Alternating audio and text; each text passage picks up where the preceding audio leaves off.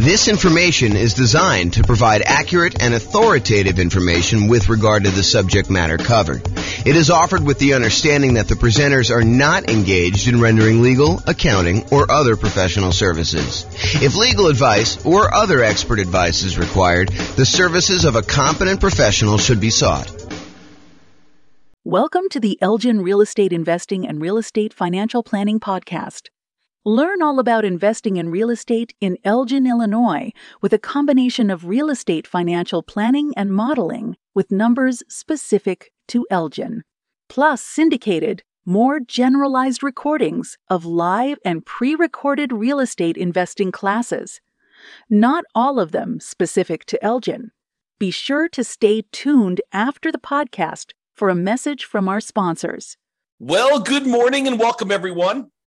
I am your host, James Orr, and this is a first class in a series of classes we're planning on doing on how to analyze deals. So what I'm going to do today is going to be walking you through how to analyze a 20% down rental property, investment property purchase. And so I'm just going to walk you through how to use the world's greatest real estate deal analysis spreadsheet. If you don't have a copy of the spreadsheet, you can check the show notes or wherever this recording is. It's also available at realestatefinancialplanner.com/spreadsheet. You'll have to have it emailed to you. That way we can keep you abreast of any of the updates or changes we make or any of the new improvements we make in case there's an error somewhere and we need to get it out to you. That's why we require you to register in order to get it, but it's completely free. All right, so with that being said, let's kind of just jump right into it. And we're going to walk through analyzing deals. Now, realize we're focused specifically on analyzing a 20% down deal.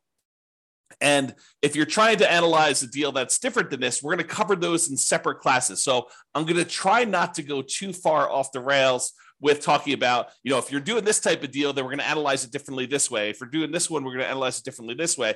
We're really just going to focus in on today, analyzing a 20% down investment property purchase, and we can do the other types of deal analysis in other classes. That's the intent.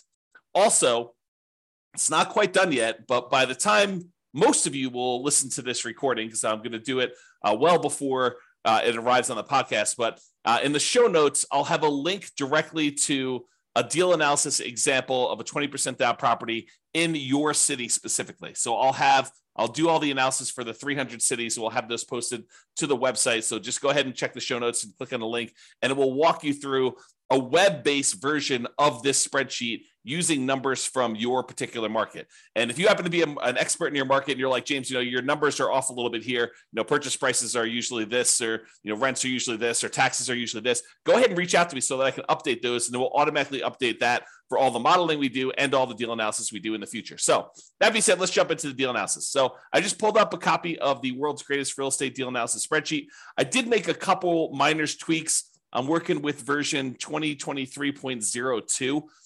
It is May 10th, 2023, as of the time I'm recording this. And so you'll get the most recent version. I'll go ahead and upload it to the website, but I did make some changes since the last update. So you'll see some of those here if you're paying really close attention. All right, so the first thing is let's put in the address. So it's whatever address you're analyzing right now, you could do this. And since this is sort of a sample deal analysis class, I'm just going to put, sample deal analysis class here as the date so that you could see that. This is just a way for you to keep track of what property you're analyzing. That way, when you're saving multiple ones, you know exactly the address you're doing. And for most folks, I would say they are not saving deal analysis spreadsheets for deals that they're not buying. So if you go and you're analyzing deals and you realize, hey, look, this is not a deal for me, I'm going to pass on it. A lot of folks are not saving those. If you make an offer on a property, a lot of folks are saving those. If you buy a property, you're definitely saving those. Or if it's an exceptional deal, if you're like, oh, I would totally buy these in the future, then some folks will save those as, this would have been a good deal had I got my offer accepted, or, had I been ready to buy, or had I had enough down payment, or whatever the version of why you didn't buy that particular property was. And then you can make some notes here to do that. Okay, so you can basically put in whatever your deal analysis thing is. I'll also point out sometimes you'll want to go in and make some modifications to the spreadsheet. Like, you always know what the percentage is for your taxes, or, whatever your numbers are around there. You could go ahead and do like a template for yourself, and then always make a new copy of your template and start there for your deal analysis, instead of trying to use the standard one that we have, which may or may not be ideal for you in your particular situation. Okay, so do that deal analysis. I'm going to basically analyze the property. It's going to be about $400,000. Whoops, not $4 million. So $400,000, and we're going to buy it for $400,000.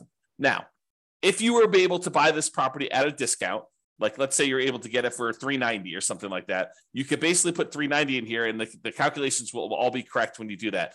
If you have to pay a premium, if, for example, you think the property really is worth $400,000 and you're able to negotiate you have to bid the property up in order to get it, you would put in a premium here as to what the purchase price was. So you may put in, $405 or whatever you had to pay as a additional amount above what the property is worth in order to do that. And so you may have to adjust some of your numbers if you have to pay a premium on your property. For today, we're going to assume for now that you're able to buy the property for what it is listed for.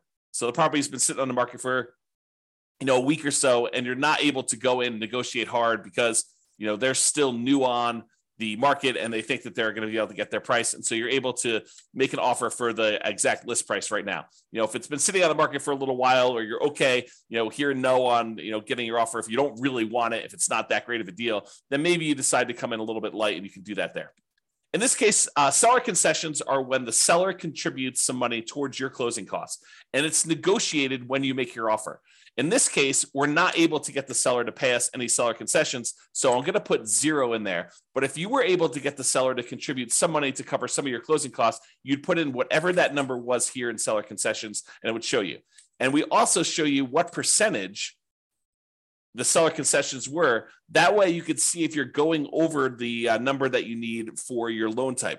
So if you go call your lender, you're like, look, you can't have anything more than 2% in seller concessions, then you know that this number can't be more than 2% here. And you'd have to go ahead and realize that don't negotiate more than 2% because you won't be able to get any. Okay. So in this case, though, we got 0 in seller concessions, no dollars in seller concessions. And for this particular deal, I'm also assuming that you are putting 20% down on this. So you're going to put $80,000 down on a $400,000 purchase, and that's what you're putting down on this particular property.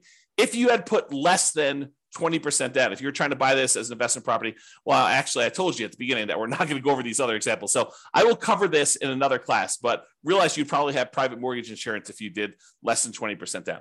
But we'll cover that in a future class. I'm trying to stick to just analyzing the 20% down version today. All right, so closing costs. So this is a really interesting discussion.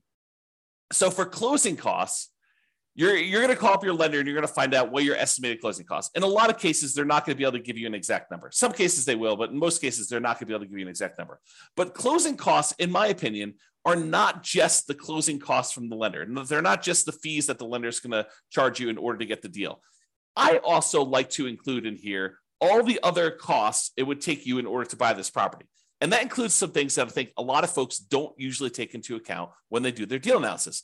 For example, if you paid to have an inspection done on your property, if you go and hired a home inspector and had the inspector come in and inspect the property, I think that should be included somewhere in your spreadsheet. Now, you could include that in your rent ready costs as a cost of getting the property ready to rent. You could include it in your closing costs, or you can include it, somewhere else if you wanted to do it as an additional expense somewhere.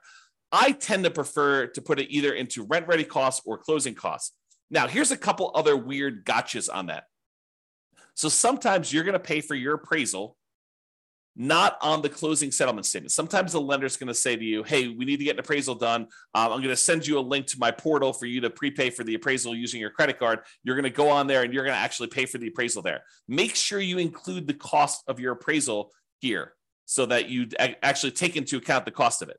Now, at some point in time, you will probably have a property under contract where you end up not closing on it, where you've gotten through the point where you've inspected the property, maybe you've paid for the appraisal on the property, and maybe the appraisal comes in low, or you're unable to negotiate an agreement on the things that need to be repaired in order for you to buy the property. And so you're going to have occasionally a property where you pay for an inspection and or an appraisal, and you end up not buying the property.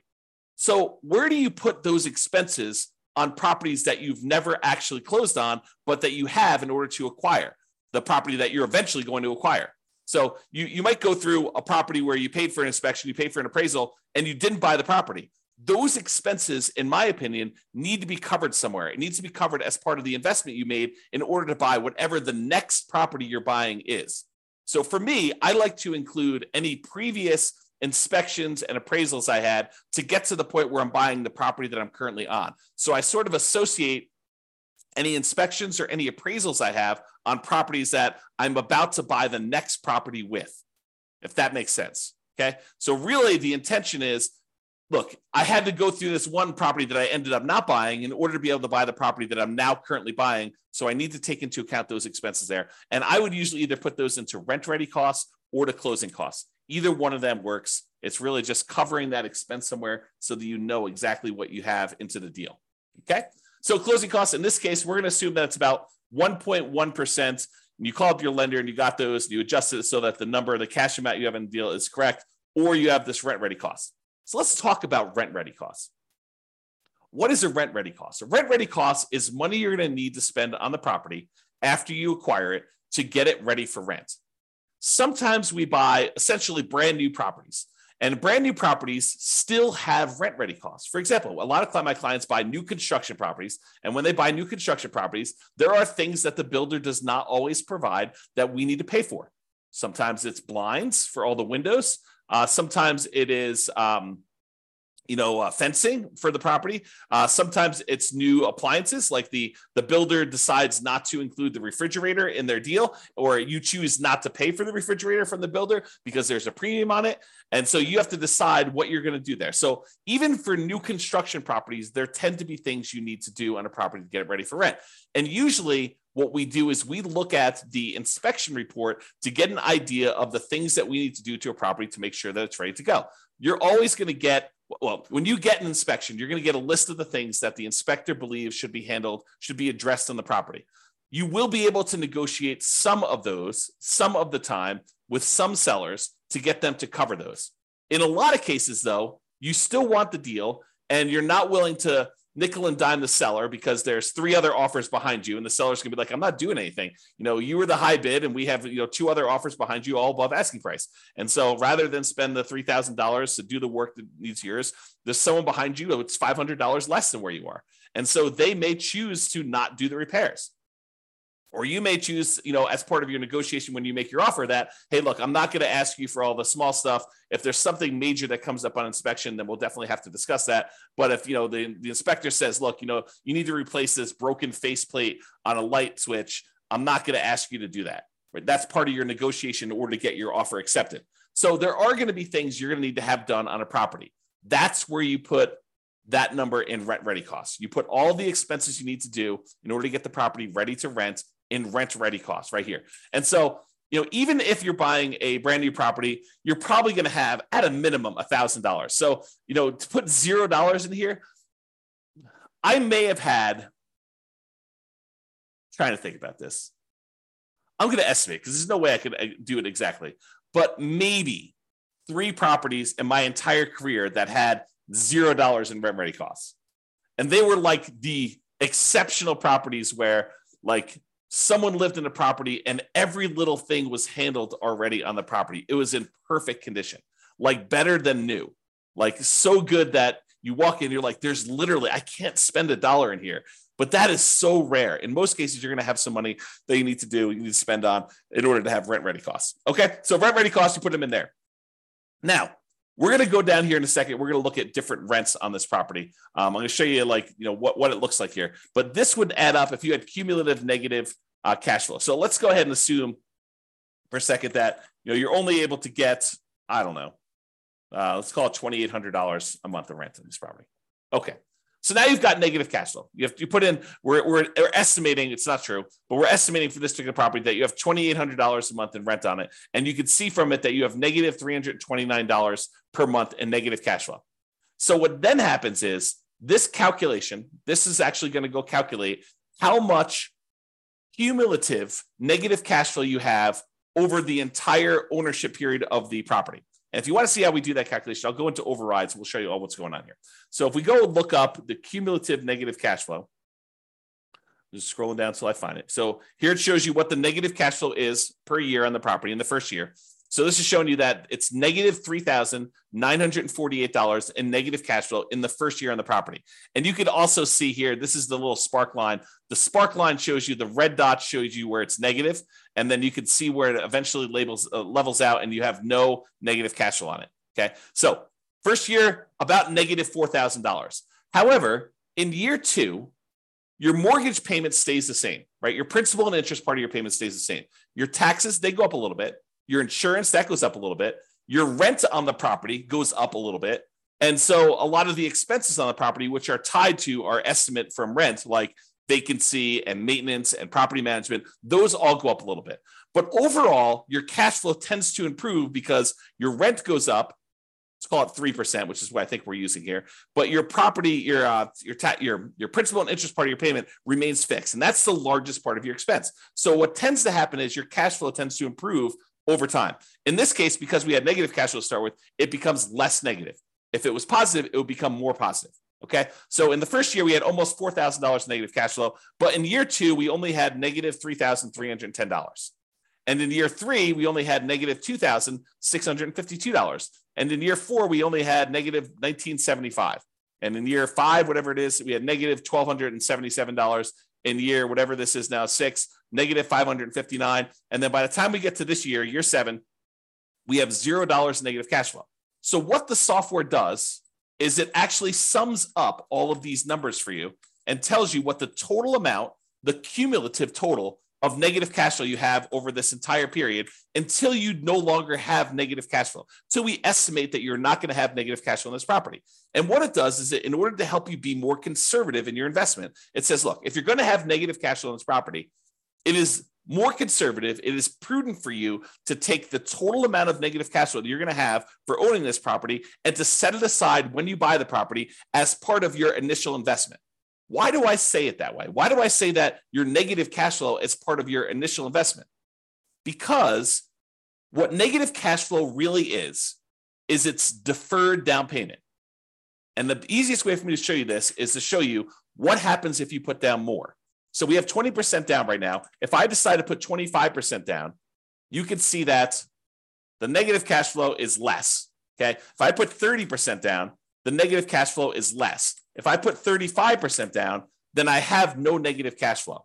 So really what negative cash flow is it's saying, look, if you had put 35% down, you wouldn't have negative cash flow at all when you bought this property. But because we're choosing to buy a property with less down payments, we're deferring the down payment that we could have put down up front. Now we're choosing to pay that over time in the form of negative cash flow. Another way of saying it is you could go find a better deal if you could find a better deal. But if you're saying, look, I've gone and I've looked at my marketplace, I've analyzed 100 deals, and this is what deals are in my current marketplace with this interest rate, even if I'm looking for the best deals. Sometimes that happens. You could choose to go to a different market. You could choose to apply some of the 88 strategies we have to improve cash flow. Or you could say, look, based on the criteria that I have, the deals that are available in my marketplace, the interest rate environment that we're in, the rents we're able to get, all of those things say, look, if I put 20% down on this deal, it's going to have negative cash flow. And so really what I have is deferred down payment in the amount of $13,721. Okay. Now, what I want to point out to you is it better for you to put the 20% down or to put aside or to put more down and not have the negative cash flow? So in this case, we would have to have $13,721 set aside to address any negative cash flow we had in a particular marketplace, because in this case, we chose to put 20% down. Okay. So it's $13,721. Let's call it $14,000 just to round up. So if we had put 25% down, we went from $80,000 down payment to $100,000 down payment, which means that we put an additional $20,000 down. We had $14,000 in negative cash flow, or now we can put 25% down and we have $20,000 more and $100,000 down total, and we still have negative cash flow. If we put 35% down, which is about, let's do 34% and see where it is. 34%, 33%. Okay, so 33%. So instead of putting $80,000 down, we could have put $132,000 down and not had negative cash flow. In other words, we could have put $52,000 more down to acquire this property, or we could have set aside $14,000 to address the negative cash flow issue. Would you rather put $52,000 down or put $14,000 more into a savings account to address the negative cash flow issue you have on the property? The choice is yours, right? Because you could have put $52,000 more down, or you could have put $14,000 aside in order to address the negative cash flow. That's the difference, right? That's the difference between putting it up as down payment or setting it aside as deferred down payment in the form of negative cash flow over time. Okay, so let's go back to 20% down. We've had that discussion. So if you had any cumulative negative cash flow, it'll calculate it here, and it will use that as part of your return, because now you have this cumulative negative cash flow in addition to your down payment and your closing costs and your rent ready costs. That becomes part of your investments when we calculate return on investment, because you have to have that money set aside to prudently make this investment in addition to reserves, which we'll talk about here in a minute. All right. Okay. So now it tells you your total amount that you invest in the property. $80,000 for the down payment, $4,400 for closing costs, about $3,000 in rent ready costs in this example, about $13,721 in cumulative negative cash flow that you've just set aside somewhere in a savings account, maybe with your reserves, where you have those ready, available for the negative cash flow that you inevitably get. I don't want to confuse the issue. However, this is probably not the amount of money that you will need for your negative cash flow, because we do have some cash flow from depreciation. When you buy a rental property, you get tax benefits of owning the rental property. Those tax benefits can be used to look like cash flow, cash flow from depreciation. The tax benefit is called depreciation, so we call it cash flow from depreciation. So you could actually say in each paycheck you get from your job, you say, look, I know at the end of the year, I'm going to get this depreciation benefit by owning this rental property.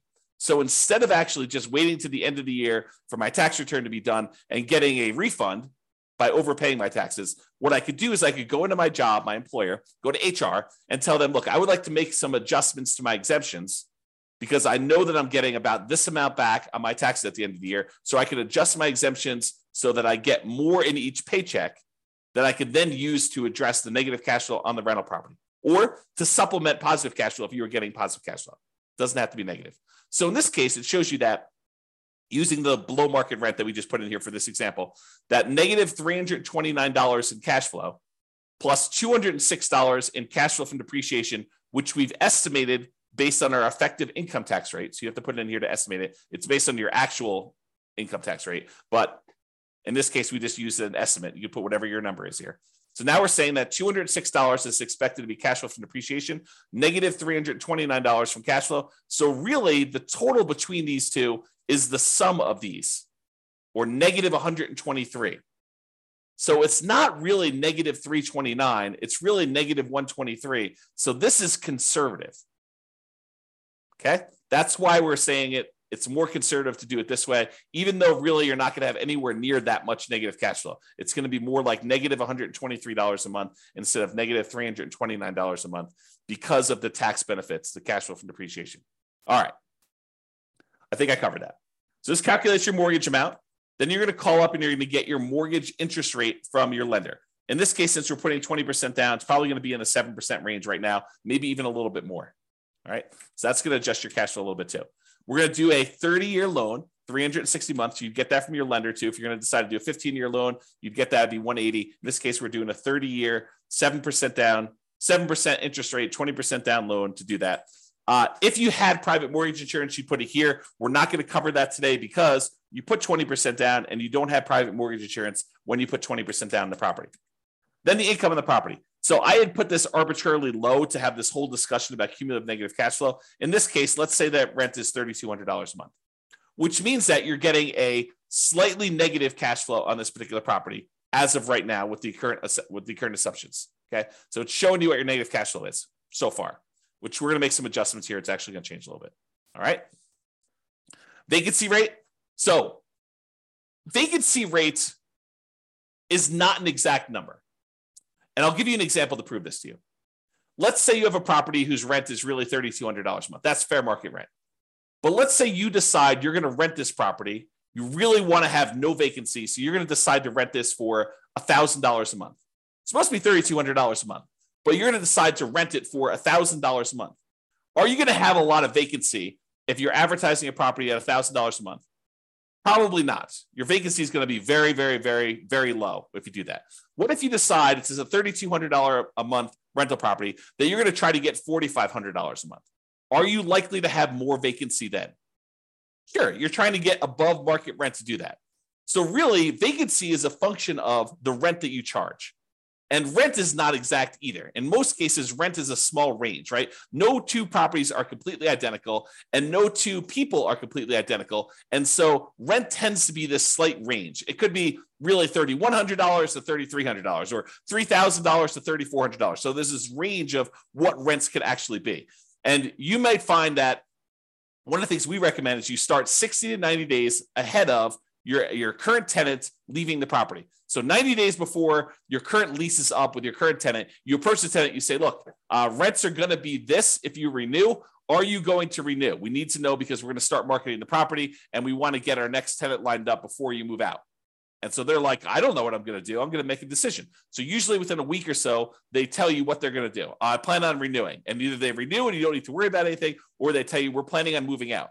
Great, you're moving out. Now what you do is you go start marketing your property for rent. And what we tend to do is we start at a much higher rent than we think we can get. We're sort of testing the market because we have 60 to 90 days left before we have to find a tenant. So we start at this higher price. We see if we get any calls. You don't get any calls, we drop it a little bit and we keep marketing. Don't get any calls, we drop it a little bit, keep marketing. We start getting one or two calls. Okay, we drop it a little bit until we're finding that sweet spot of testing the higher rent. That way we get the highest possible rent we can get by starting early and testing high price. That's how you do it.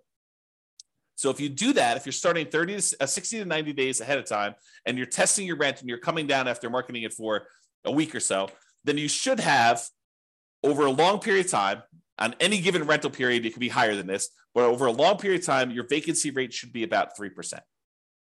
You could choose to change your dynamics, try to get a higher rent, not start 60 to 90 days ahead of time, and you could have a higher vacancy rate. Or you could say, I'm going to price it as to whatever I believe the market rent is, plus a little premium, start really early, and make it such that vacancy is about 3%. So vacancy is a number that you can't just ask somebody what the vacancy is in a marketplace, because your marketing strategy, your rents, your ability to persuade somebody, your salesmanship, and when talking to a tenant on the phone and getting to the property, and how well you maintain your property are all factors in what your own personal vacancy rate will be. Sure, you can use the vacancy rate for a market as a guide as to what we're seeing, but that should help you adjust your other metrics too, not just vacancy. Okay, so I'm going to use 3%, but really vacancy is a number that you said. I think somewhere between 3 and 5 seems really reasonable for most folks. Property taxes. So for property taxes, you're going to actually look in the MLS or the county's records. You're going to get the property taxes for this particular property. Realize, though, that if you are converting this to a rental, and in some markets, they have homestead exemptions where taxes are artificially low for someone who is living in the property as an owner-occupant, or maybe there's a senior tax exemption if there was a senior living there. You can't always use what the taxes are for the property, especially if you're changing the use. If it was an owner-occupant property and they were getting some type of homestead exemption, some type of lowering of their tax rate, you can't use what their taxes were. You need to know what the taxes are likely to be for a rental property in your market based on the percentage of the price that you're paying for the property. And then you should estimate it so that you're not artificially putting in here, oh, look, taxes are $1,500. This property cash flow is like crazy. But really, when you buy the property, as soon as they reassess the property and they adjust it for you being a non-owner occupant investor owning the property, they're going to go up to $3,000 a year. You can't do it that way. You need to adjust it yourself so that you can estimate what the property taxes are going to be for you in your particular situation. Okay. So you can't just look it up and put it in here. You need to think about it. You need to make sure that it makes sense for you. All right. Property insurance. You're going to call up your insurance agent. You're going to get a quote for a property. Usually what we do is we get a quote for a property like this. We're looking at, in this case, $400,000 properties. So you're going to talk to your insurance agent and say, look, I'm looking at properties between $350,000 and $450,000. They got these types of characteristics. what is a property insurance quote that I could use for those? And what would it be if it was on the low end, the 350,000 side, or what would it be if it's on the high end of the 450,000 side? And you're going to get an estimate from them. Now, if you decide you're going to pursue this property, like you're about to write an offer, or you are, under contract to buy the property and you're in your due diligence period, this is when you firm up your numbers. You're not calling, in most cases, you're not calling your insurance agent every time you're analyzing a deal. You're not making, 15 calls a day to your insurance agent to get 15 quotes on 15 properties that you're really not super serious about buying. You're just analyzing them to find out if it's a deal you should pursue or not. So you're getting estimates, you're using those. And then once we decide to move forward with the property, either before we make an offer, if you're a little bit less sure about insurance and stuff like that, or in most cases, when you're a little bit more sure and certain and you've got some experience, it's usually during your due diligence period after you've put the property under contract. Okay, so you're going to estimate that. This is actually a little bit low. I'm going to put it up here. We'll say it's $1,800. In fact, that may even be a little low, depending on the insurance policy you get and how much of the risk you're taking on yourself. We did a whole class on insurance, which we'll probably do another one where we talk about like how your insurance rates can change based on your situation, how much risk you're willing to take on yourself and your premiums. Okay, in this case, there's no HOA. So we got that. So we're down to negative $41 in cash flow. If you have any utilities that you're paying as a landlord, you'd put those in here. If you have any other expenses you're paying here for the property, like snow removal or something else that you're paying for, you could put those in there as other expenses. Maintenance on the property. So I separate out maintenance and capital expenses. We have a whole class on how to calculate what number you should put in for CapEx. Some people choose to include it in maintenance, but you'll get a feel for this over time. But part of it is you need to look at the dollar amount that you're doing and make sure that the percentage makes sense to you. So if you figure out, what the maintenance you expect to have on the property, how many on average, plumber calls and electrician calls based on the condition and the age of the property, the effective age of the property. You'd want to estimate this, carpet replacement or flooring replacement on a property between tenant turns, how often that's going to happen. You can estimate all this for maintenance and make sure that your number makes sense there. I'm going to use 10% for this case. I think that's in the ballpark for a lot of properties, especially newer properties. However, if you've got a much older property, this number could be twice that. So just realize that, that this could be a wide-ranging number depending on the quality of your property, and realize that you need to adjust for that. The capital expense number, when you go through the capital expense worksheet, you'll see that this number is usually pretty significant because you should be setting aside money for that roof. It's coming. You're going to need to replace the roof at some point. That you're going to need to replace the furnace. You're going to need to replace the air conditioner. So you got to budget for these things. Those are examples of capital expenses that are coming. And the life cycle of these things generally. And so you could say, look, roofs last about 20 years in my marketplace or whatever it is normal in your marketplace. And so you need to take the price of a roof, adjust for inflation out into the future and say, it's 10 years old now, so I only got 10 more years left on it. Or it's brand new, I got about 20 years left on it, and adjust the price you're paying 20 years in the future with some inflation in there and calculate what you need to set aside. That's the whole CapEx class. Go watch that one for details on how to get this number. All right. And then management. In this case, if we had a professional property manager and they were charging us 10% of gross rents, this would be negative $41 a month. In this particular case, I'm going to say you're managing it yourself, and that significantly changes the cash flow numbers. We went from being negative $41 a month to now we are positive $269 a month, and we no longer have that cumulative negative cash flow thing either because we decided to self-manage. If you're going to hire a professional property manager, put this in here.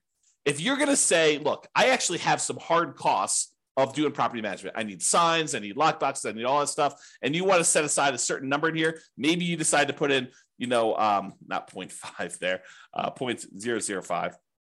Hey, look, I need to set aside about, probably that's even a little high. Let's do 3.5. So I'm going to set aside, about $130 a month to cover my hard costs of having to manage this property, printing statements, mailing things, the software I use to manage my own properties, the signs, the lock boxes, all that other stuff. I'm going to put a hard cost in here to kind of account for my management costs. I think that's reasonable. If you're going to actually hire a professional property manager, a lot of those costs are going to be covered by them and you can put in the full number. Some people will choose to put zero in here. I think that's less than ideal, but you should probably put something in there even for your own costs. All right. Then we estimate what the land is worth because when we calculate depreciation, we cannot calculate the value of the land when we calculate our depreciation, it's only the value of the building. So we estimate what the land is. A lot of times you can get this from your CPA, or if you go onto the county website, sometimes they'll tell you what the value of the land is estimated at, and you can then use that as a defensible position for putting in what the land value is, and you can use the rest of your purchase price as the value of the property, which we do automatically in the spreadsheet. So put in whatever land value is. It shows you what the dollar is. If this is a residential property, which if you're renting to people, it probably is. If it's commercial, you put in C here, and that would adjust your depreciation period. In this case, we're using R.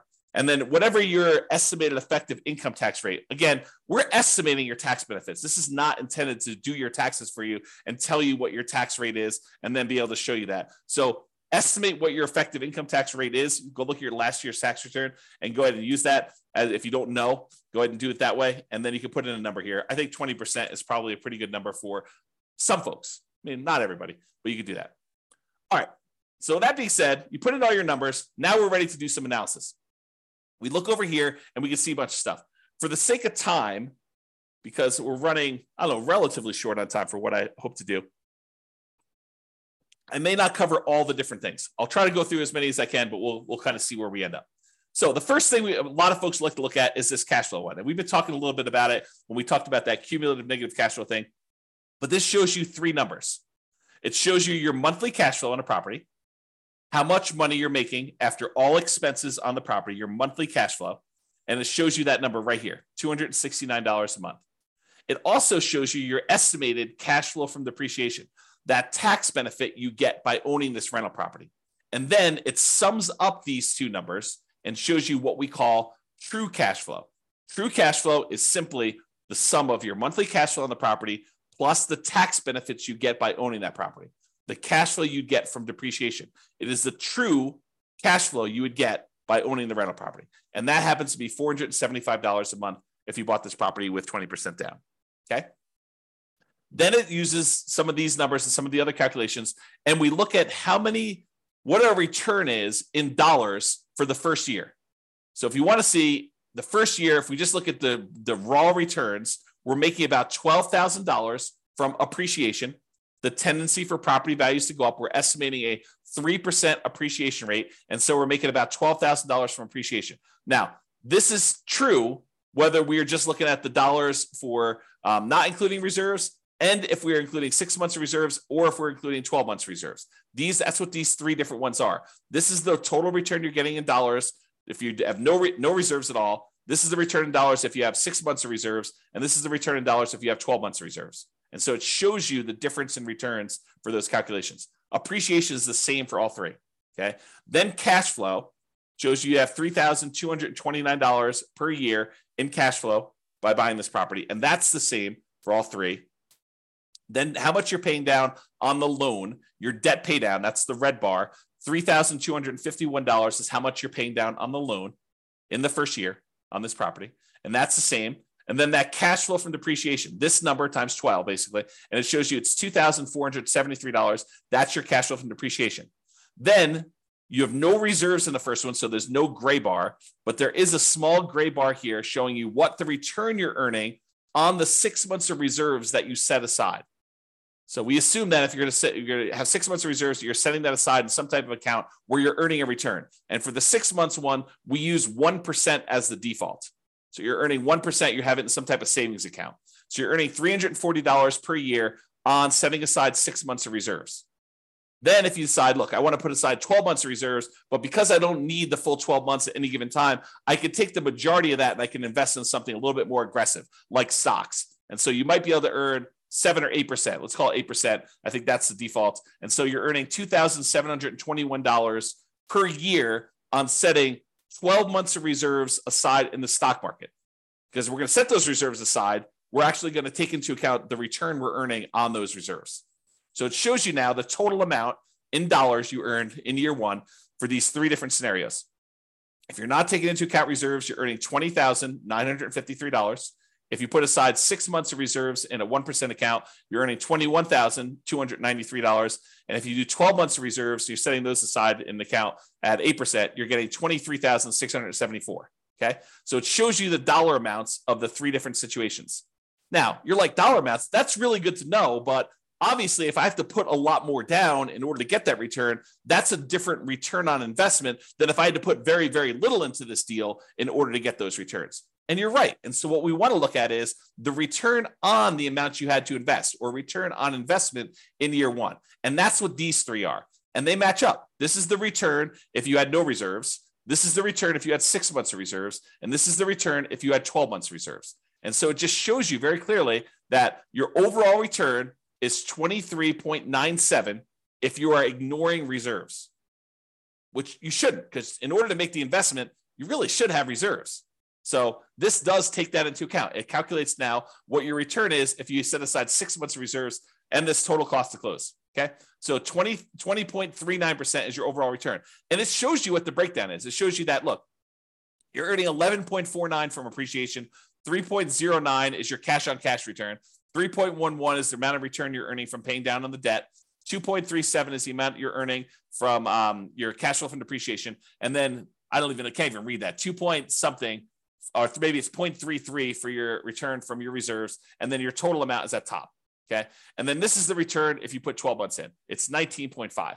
So the dollar amount you earned by having 6 months or 12 months of reserves actually increased the more you put aside in reserves. But now the return you're getting on the investment, which includes the reserves in the denominator, actually goes down.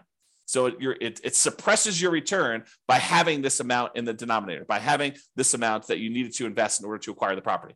So if you were going to lie at a cocktail party and tell them about how great your return was, and you were going to ignore reserves, you'd tell them 23.97. But that's not true, right? Because in order to invest in this property, you really do need to have reserves. So really, if you set aside 6 months of reserves and you were earning 1% on that, that'd be 20.39. If you were setting aside 12 months, it's 19.5. And if you're like, James, this 8% you're using for the reserves, that's not appropriate. Well, let's go change what that is. So do a search for reserves.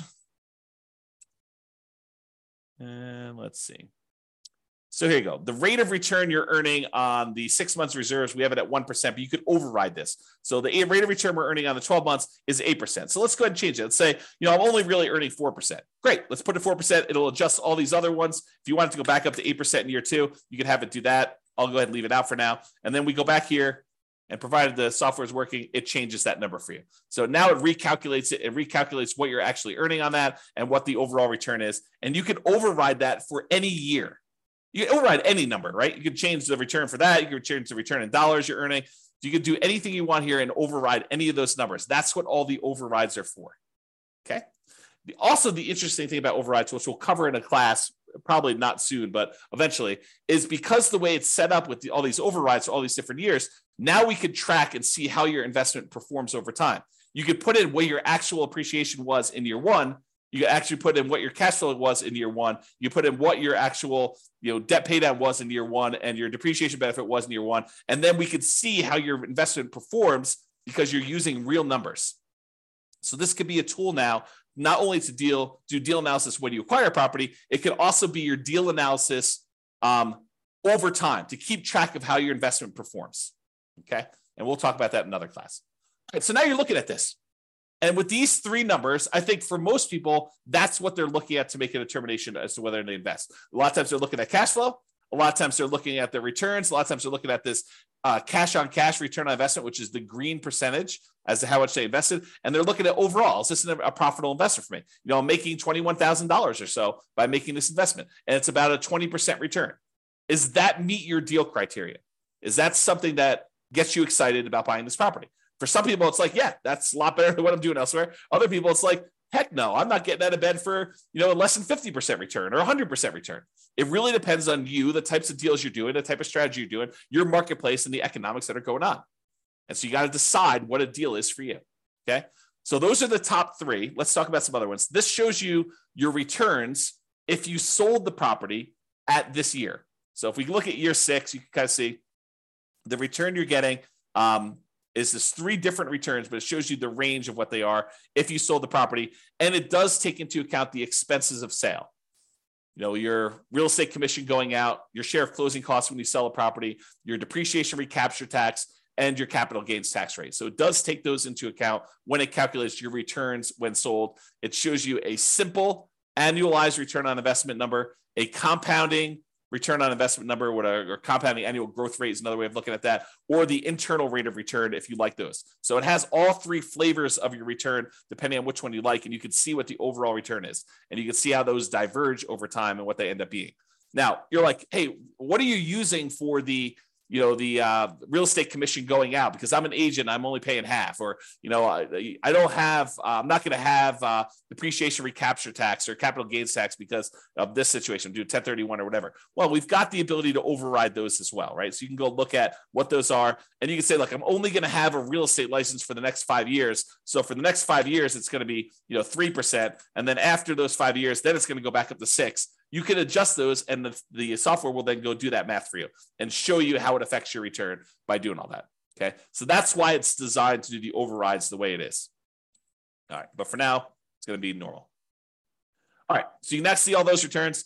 If you're a cap rate person, you're like, look, James, all this cash on cash is really nice, but I'm really a cap rate guy or gal. I want to see what cap rate is. Great, here's your cap rate.